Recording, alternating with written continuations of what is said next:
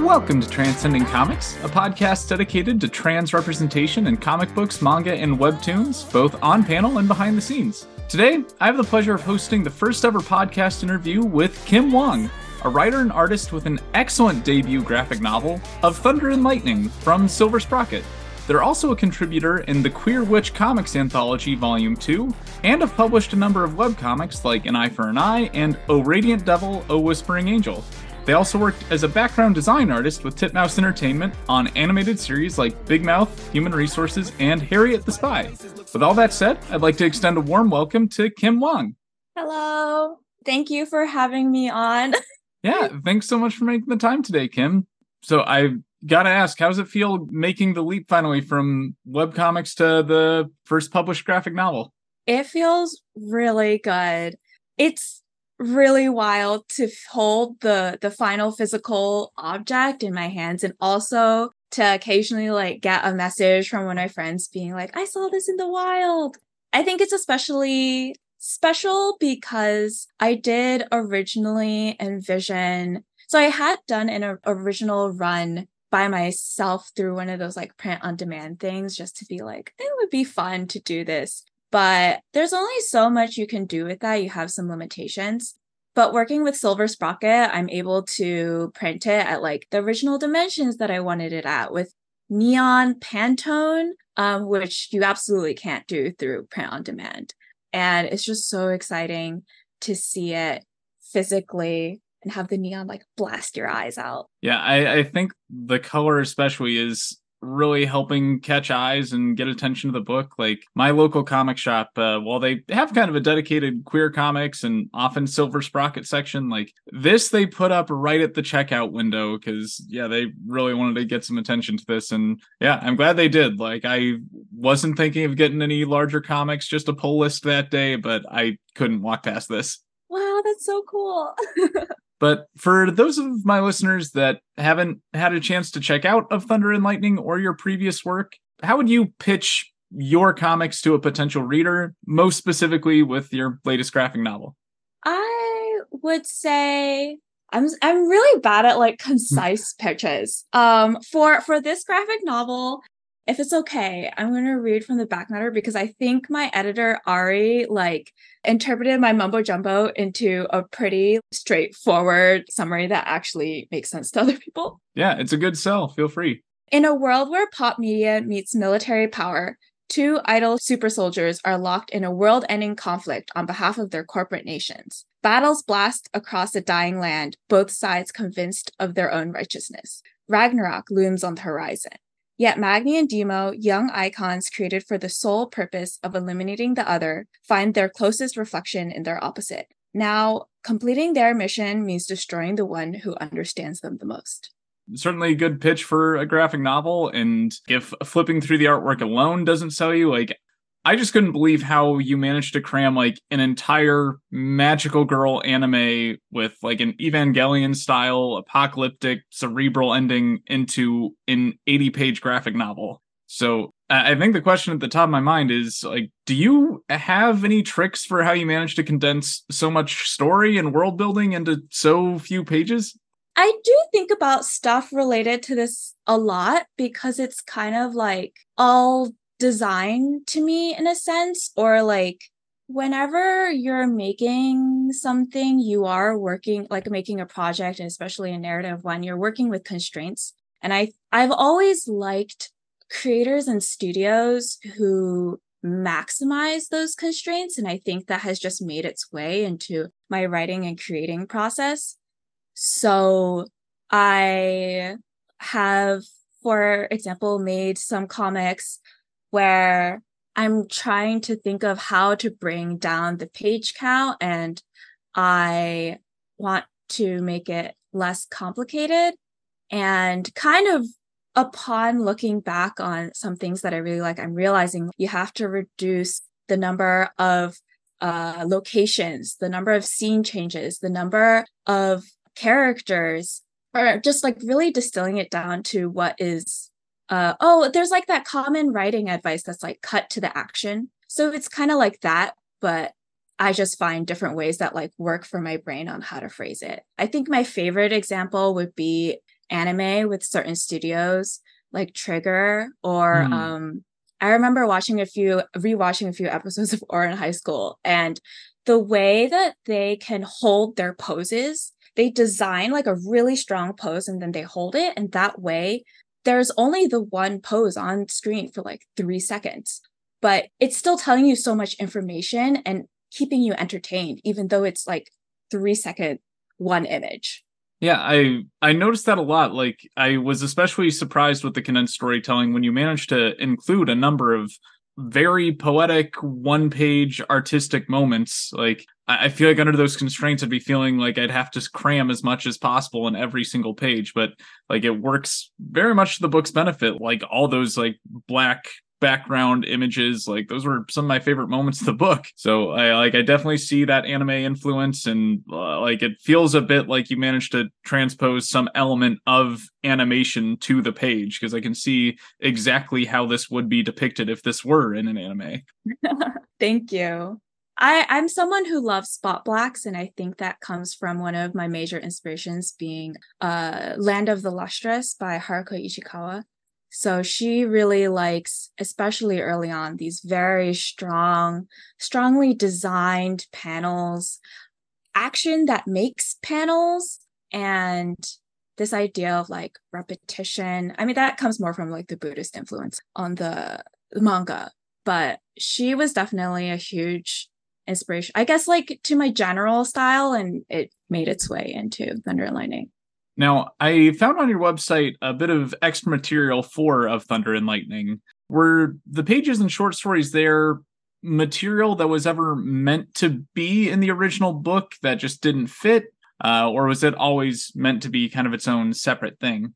They were always meant to be separate. Of Thunder and Lightning is really Magni and Demo's story, and I always imagined that as like one package. But as I was writing, I wanted to tell these other stories because I was finding that so Magni and Demo, I don't consider them to be normal like characters with like usually in a lot of stories, like there's a character and they're like they have a certain viewpoint and then there's a conflict and it has to challenge there's a little bit of it, but there's not as much as like I know a new thing now and I'm a better person for it and I learned the theme, right? It's a little bit different, but I felt that more in the scientists. Like I wrote it and then I was like drawing it. I was like, what are these gardeners or scientists thinking? And this idea of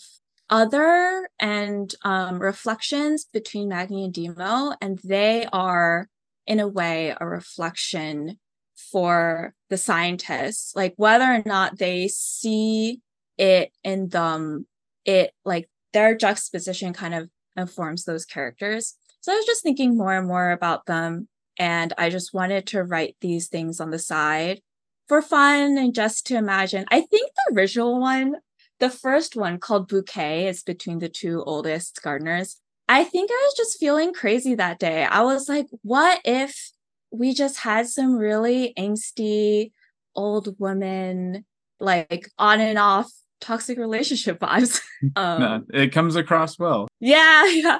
And then I add in all the other stuff about like themes and working after that. Mm. So, with this meant to be Magni and Demo's story, does that mean there's not much intention to return to this world someday? No, I don't really intend to, and especially I don't feel like there's that much territory in imagining going forward because it would be just like completely different.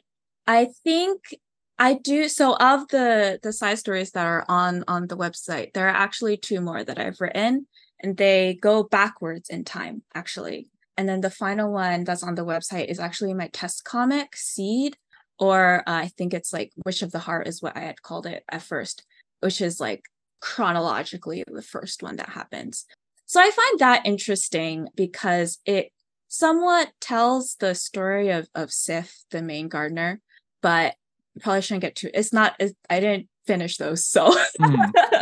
I felt like the feeling of that first story, Seed, felt very different than what the eventual book would become, but like also said a lot about this world that I might not have picked up on from the graphic novel itself. Would you say, was there much change in your own conception or idea of what the book would be between your creation of Seed and then embarking and finishing the rest of the book? So actually, Seed was done after I finished writing and thumbnailing it, and I needed a space to test the visual language that I wanted to use for the comic. And I am just like someone who likes to be ambitious. So I was like, what is a story that would fit in this? And then would also be space for testing out what brushes and tools I'm going to use, how I'm going to create the atmosphere. You can see there's like, it's mostly black and white, and then only the text is in red. And that's me starting to toy with the idea of limited color and how I want to use it. It obviously ends up quite differently. But it's really about those visuals and testing the sound effects too, drawing them in, because I knew that that was going to be a big part of how I wanted to tell Magni and Demo's story. This is quite the ambitious jump from your previous comics maxing out at around like 21 pages to a full-size graphic novel. I'm curious how long this story had been on your mind, and what drew you to this to be the first story of its size to embark on for a full graphic novel. So when I originally came up with it, it was much shorter and probably around, it's hard to remember now, but probably around 40 pages. And so I had thought of it as the next step up of like, oh, I've done some stuff at like 20-ish pages. Like I could do, 30. I'm like, oh, 30, I need a little more room. I could do 40. And then I'm writing it and thumbnailing it, and it's growing. And I'm like, whoa.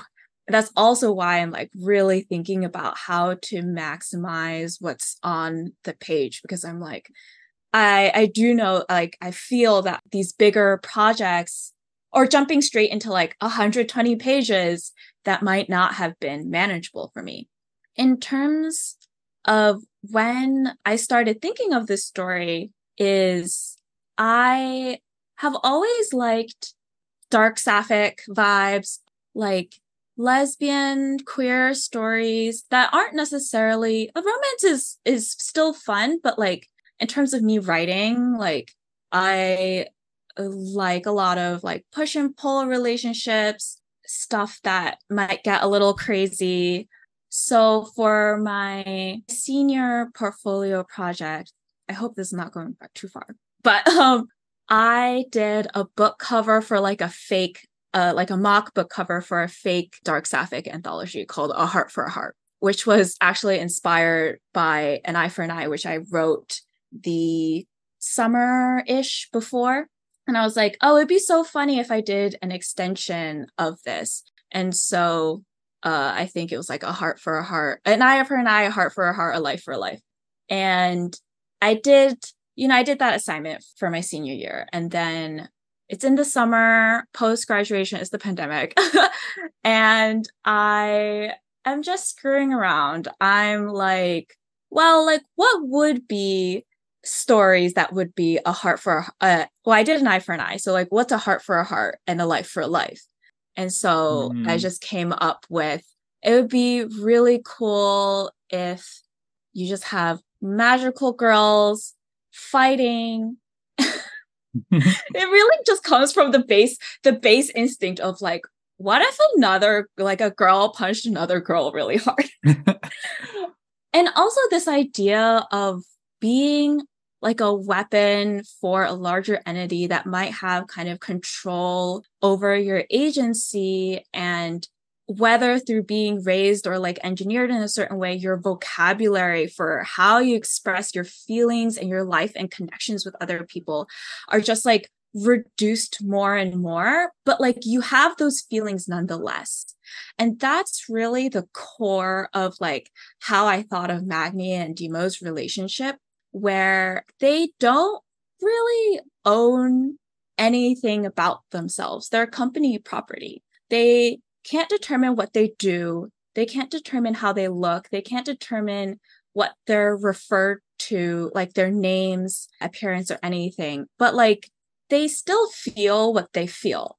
And words may be taken away from them, but they can't deny what a connection that they feel to another person. So is that what, when we see throughout the book the various names and words blacked out as if they've been redacted, is that us seeing their language being taken away from them and their vocabulary lessened? Yeah, it's kind of like a piece of that where one, am not good at naming characters. And I was like, oh, I don't want to name all these gardeners. So how can I get around it? But also am working in a way that makes sense to the story.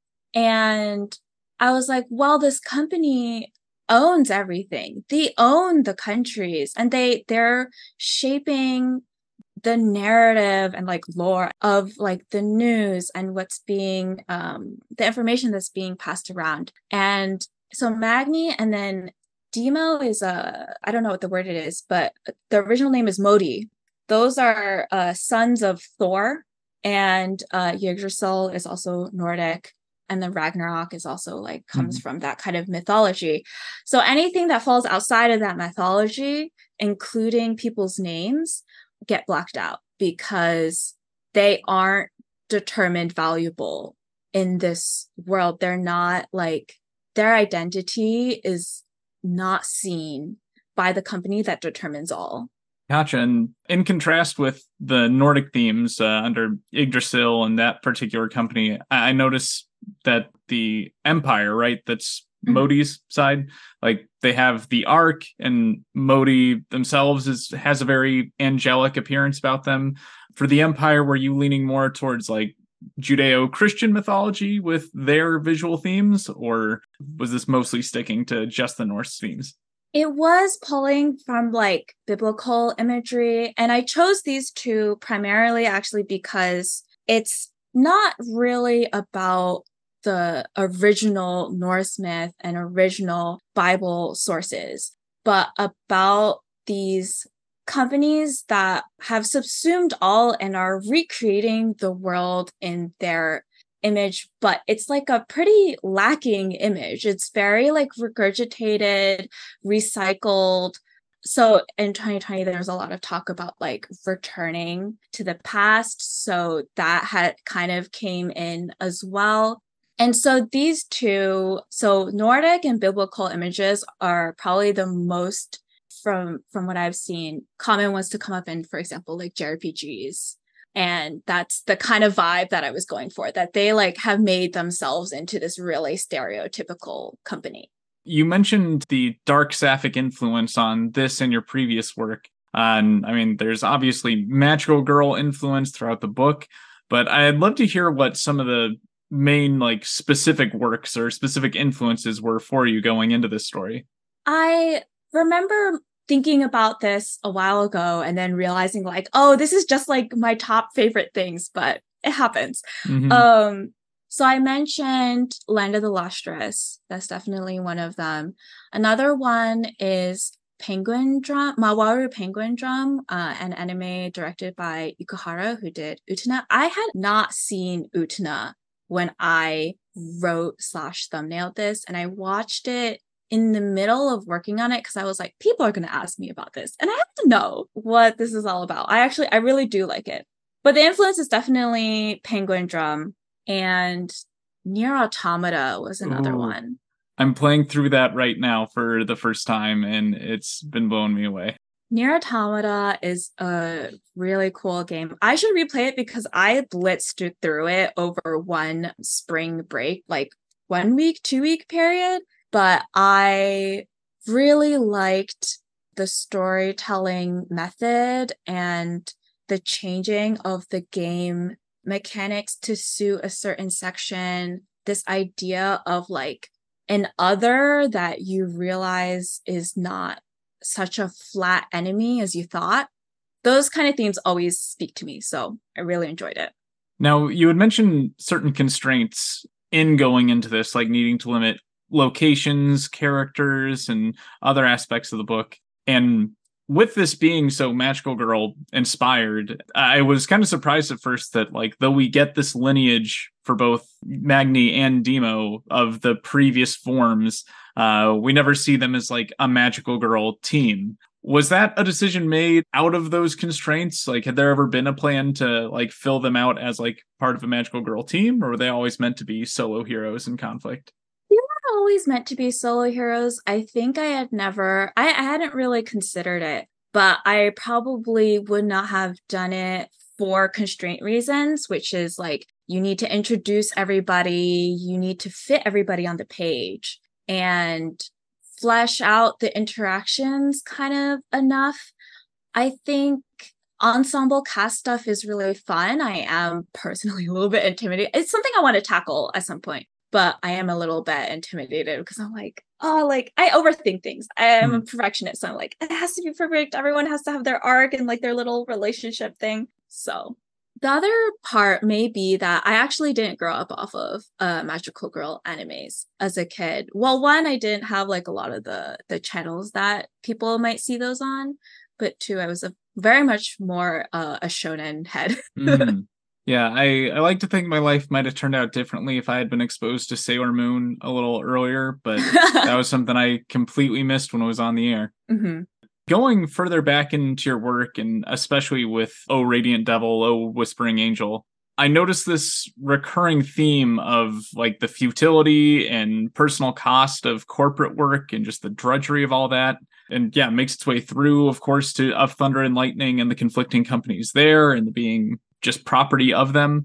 I can't help but wonder what kind of jobs may have been behind this sentiment. I was curious if you could speak to that.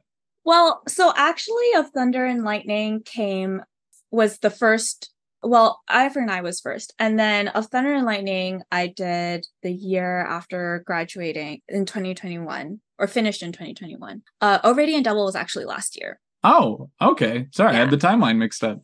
No, it's okay. Because, I mean, it got published. Thunder and Lightning got published this year.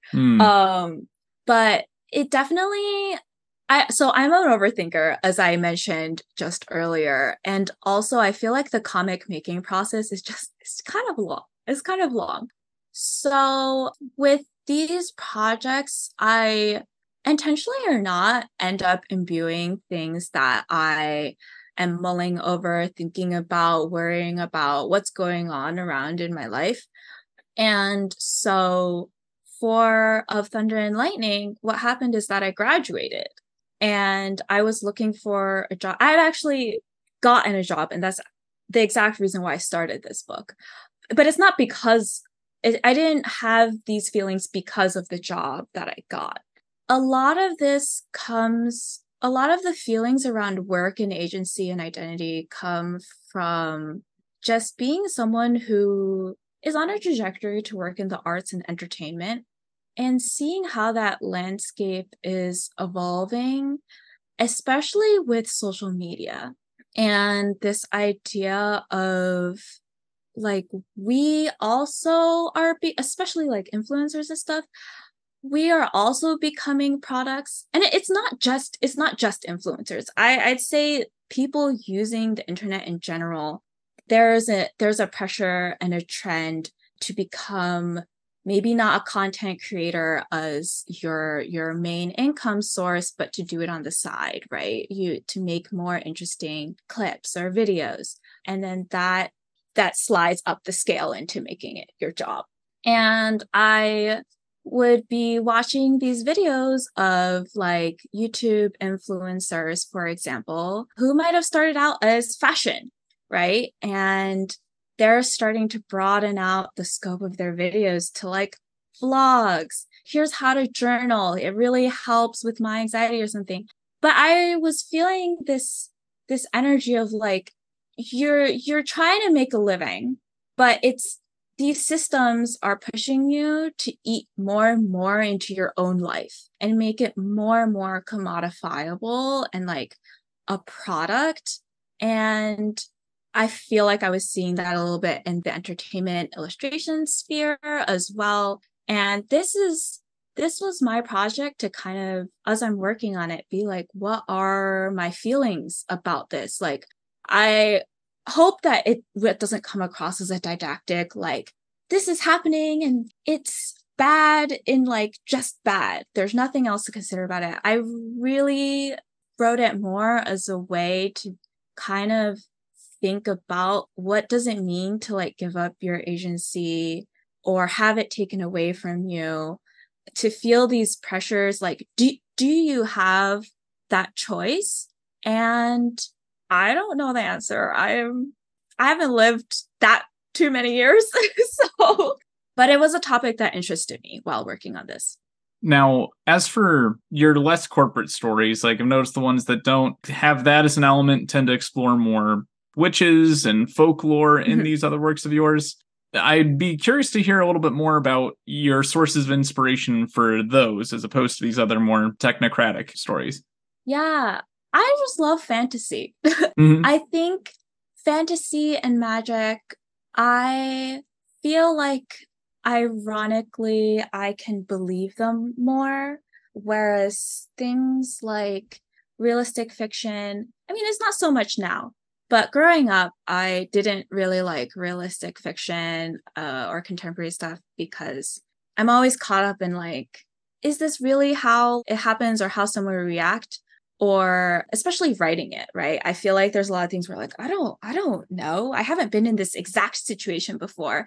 And like other people might have. So like they would know that I'm a faker or something like that. Whereas with fantasy, I can invent and reshape this world. And somehow it makes sense to me also in like that design constraint sense where I'm like, then I dictate the rules. And then the rules also inform like what kind of rules a story has also informs how you can interpret a lot of what's going on.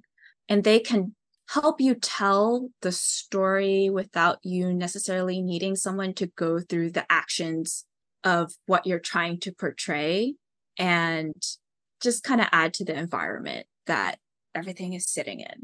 As for the future, I'd love to hear a little bit about what's next for you as an artist or any creative projects that you have on the horizon. I have a lot of things that I have been plotting but not committed to, but I will be steadily working on them. I guess if you want to check them out, see whenever I drop new news, I'm on social media, Twitter. It'll show up on my website at one point, kimberlei.com, KMBRLEI, which is also the handle that you can find me at most social media sites, except for Twitter. Don't know if that will be around for how much longer, but that one is Raven in Blue. It's just a very old username. Can't get my new username on there. Is there any particular type of project you think you'll want to do next? Like, are you leaning more toward more graphic novels or more short form comics or something different altogether? I have a few short form comics in the works, a few things that are kind of like about caring for yourself and health, but like in a really weird way. I do have longer things that I'm thinking of. There's a lot of other work feelings in there, but also gay vibe girls who throw bricks at each other. Sign me up. I would love to know more about that, but if that's a project that's it's a little too early, I'm gonna curse myself if I speak too much about it. As far as other like type of work, since I know you're a working artist and looking for commissions and such, is there anything you hope to be able to focus on more going forward between like your work doing backgrounds or just doing more comics or something more like character design work? I enjoy doing my background design work. Ideally, I'd like to have like a nice design route on the side and then keep comics for myself. I think that does about cover everything I had prepared for you this week, but I do like to end off on just one more unrelated question of the week. And given the themes of this book and some of the things you've mentioned already, I want to know what magical girl you think is best. Is best? I really like Cardcaptor Sakura. I have a really soft spot. Also, she roller skates.